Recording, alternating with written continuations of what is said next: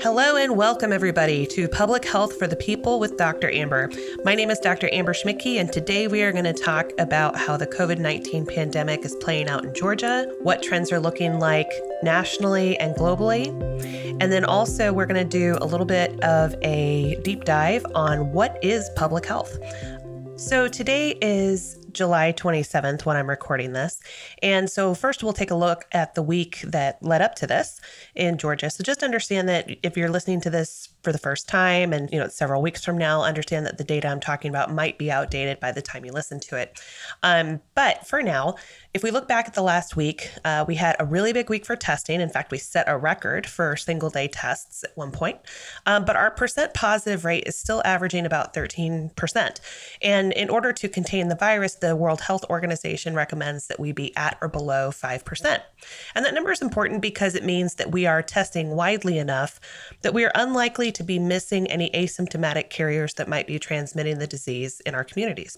So we need to be at or below that 5%. And right now we're about, we're 13.2%. So we're over twice as high as we need to be. We also set a record for cases in a single month. It was unfortunately more than doubling our case total. So we have doubled the size of the pandemic in less than a month's time. And so that's concerning.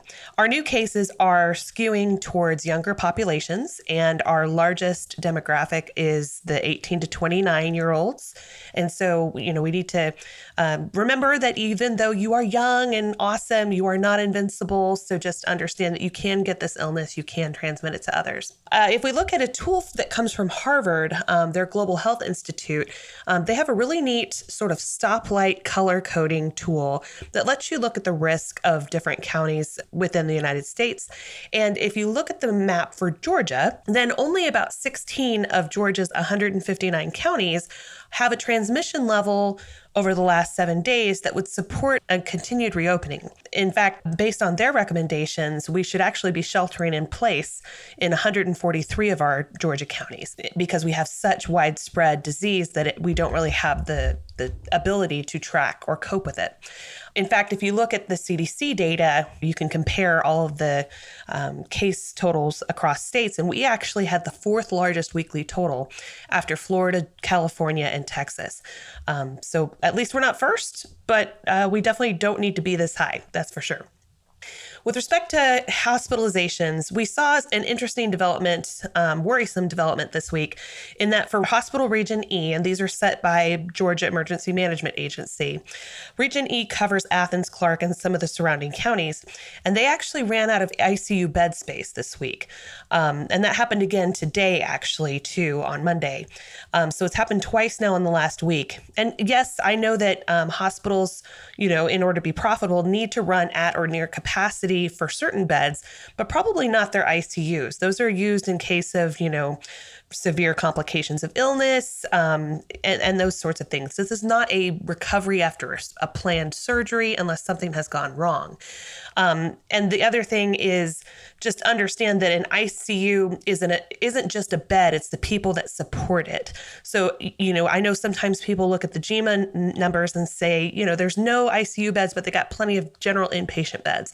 Can't they just convert those into ICU beds? And I suppose that might work on a triage strategy for a time, but we need to understand that, again, the bed is more than just the bed. It's the people that have to support it. You have to have intensivist physicians. You need to have specialist nurses, respiratory therapists, and others that support that person who's in the bed. So it's not just a matter of plug and play and change the equipment around. You need the expertise to go with it. The other record that we set last week was for adult ventilator usage.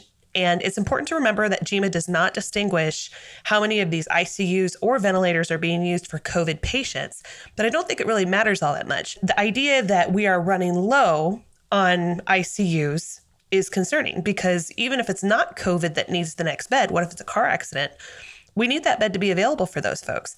And in the time that GEMA has been producing these daily situation reports and reporting the bed capacity since March, I've never seen a time that a hospital region has run out of ICU bed space. And it happened twice in the last 7 days in Region E. So I don't know that this is necessarily cause for panic, but it is a worrisome development. Our new hospitalizations over the last week were centered around the age group of 60 to 69, and they had a normal distribution, meaning that they have what looks like a bell-shaped curve. So, there are hospitalizations among younger populations and older ones, but the tip of the bell is in that 60 to 69-year-old bracket. For deaths, we set a record when it comes to the weekly total, and deaths are starting to increase again, unfortunately, if you look at the death curve on the Georgia Department of Health website. And that increase began about 3 weeks after our cases have surged. The new deaths that are occurring are largely among the elderly, as you might have expected, and there are increases for every age group starting at about 50 years old. Next, we'll start talking about what is happening nationally, and a lot of these data come from the CDC. And it's important to note that, while the Department of Public Health lets us take a look, in Georgia that is, lets us take a look at cases by date of symptom onset, the CDC isn't graphing it that way, which is a little bit unusual.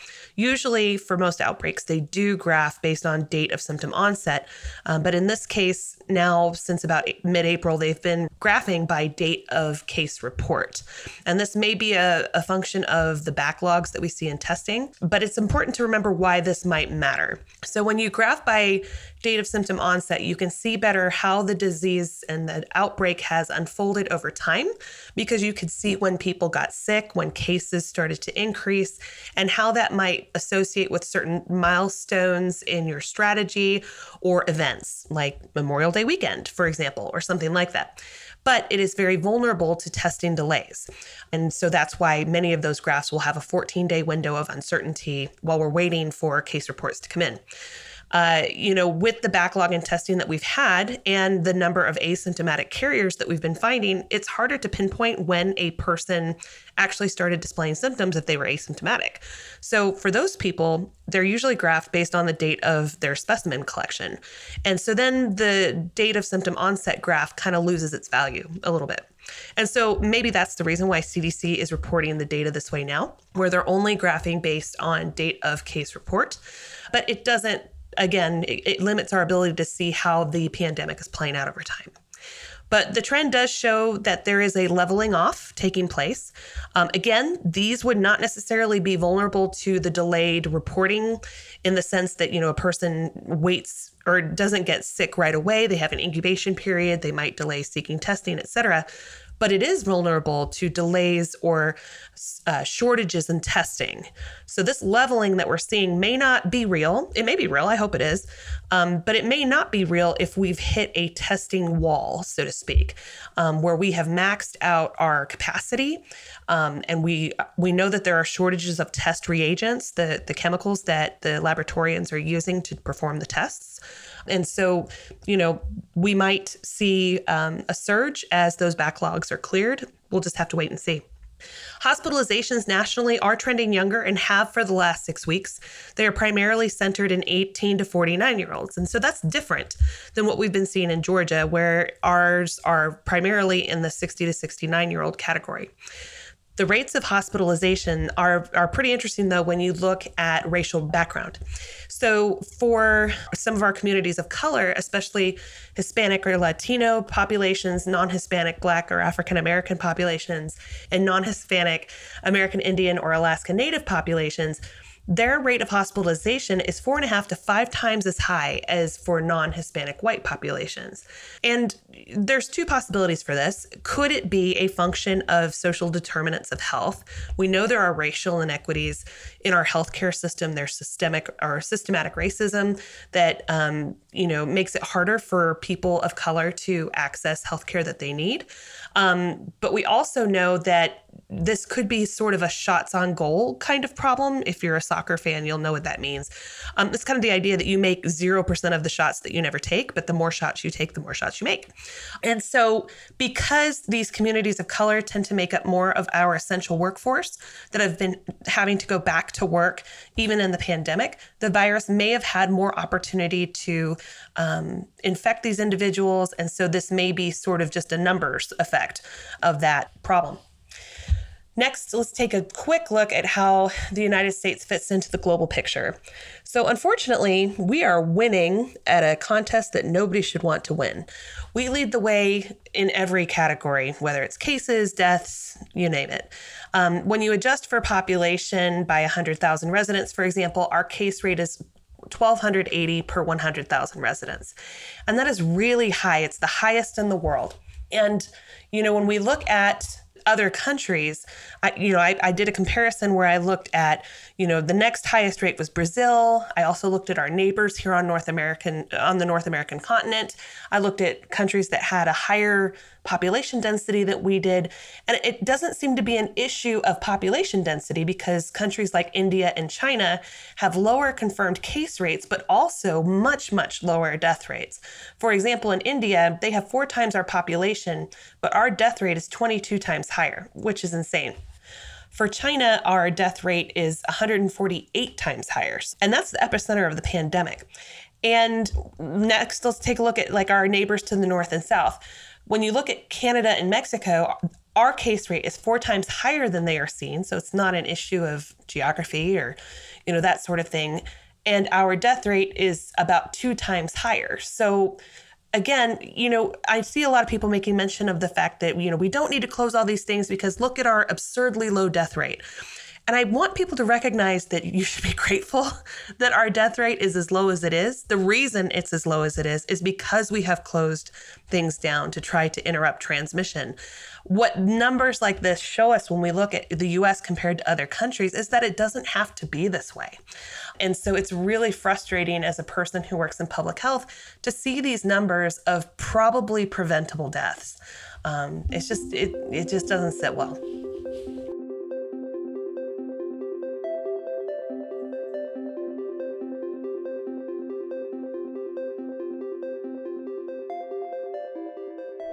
Okay, and so for today's deep dive, the special topic of this podcast, we're going to talk a little bit about what is public health.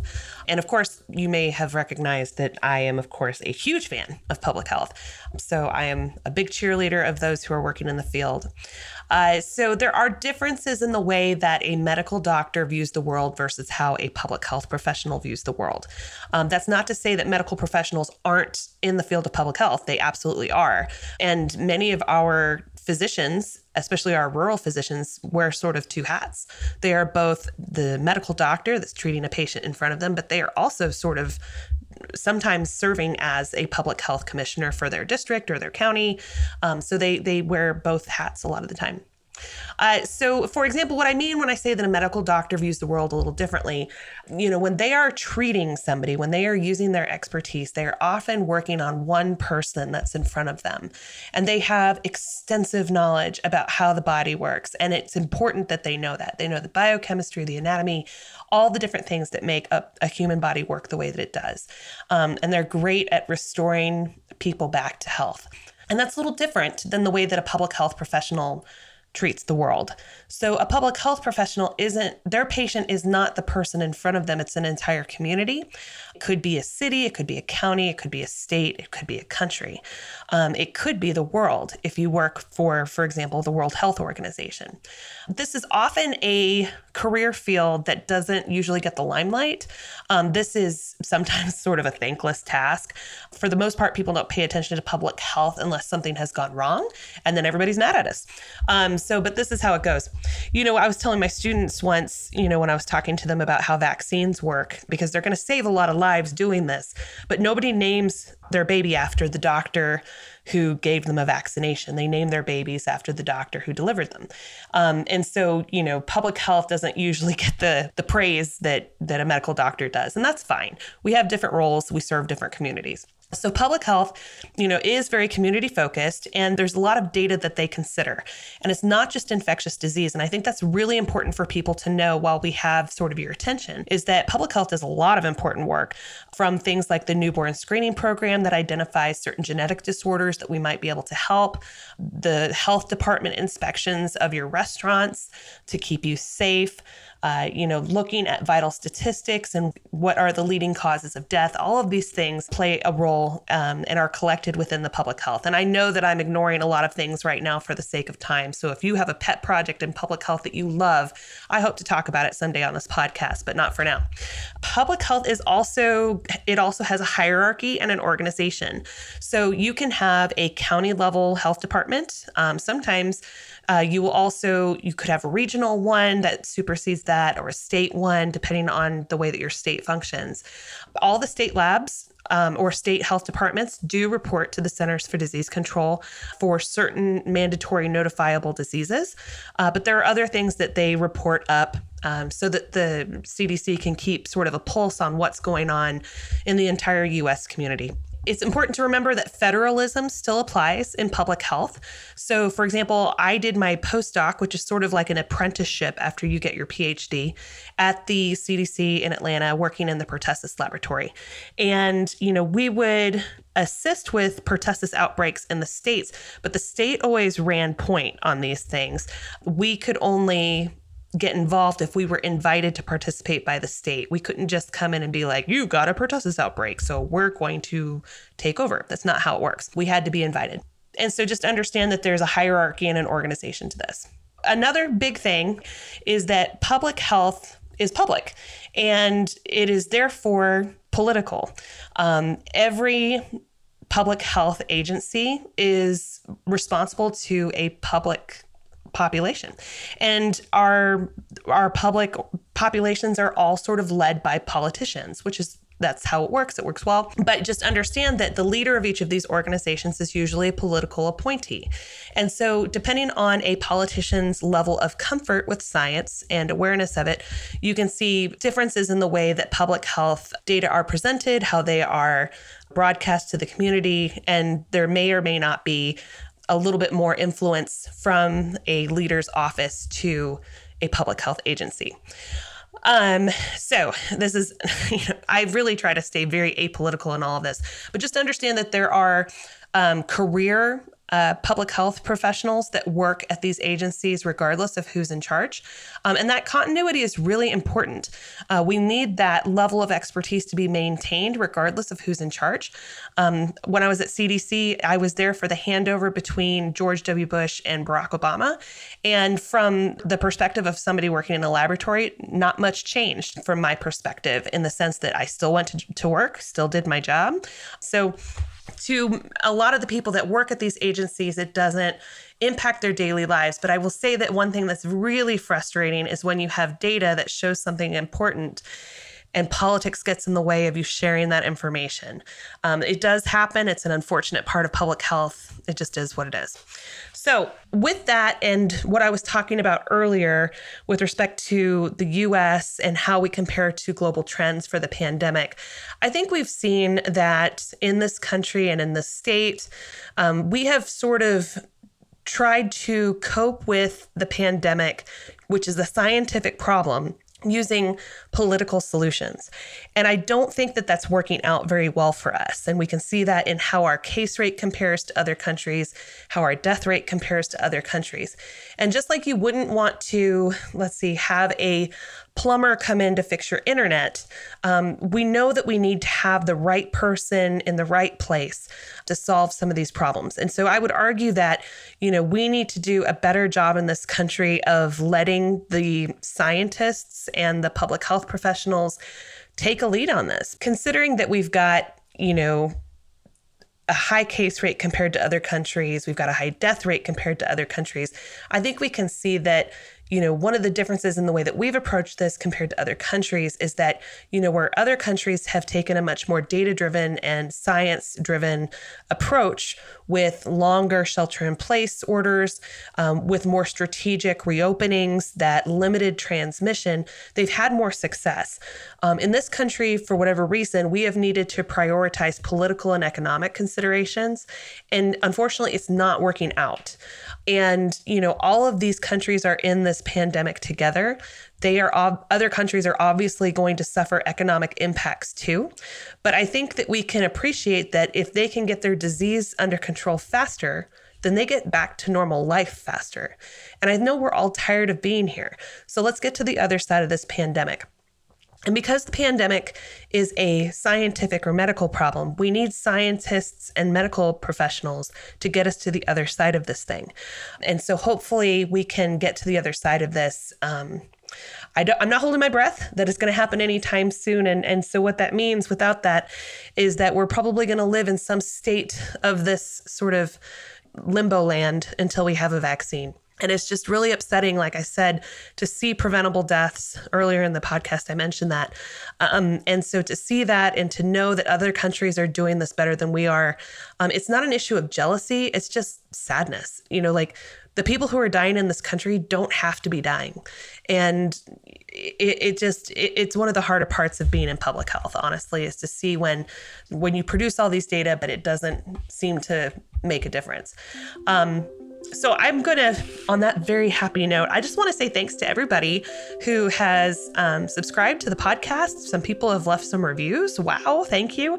I will say that I didn't know how this was going to go, and I'm grateful for your support. So I'm glad to know that you're finding the podcast useful. Thanks for hanging with me for this episode. Next week, I hope to talk about either the scientific method or testing, both of which will be riveting concepts, I'm sure. But that's it for this week. Be safe and be well.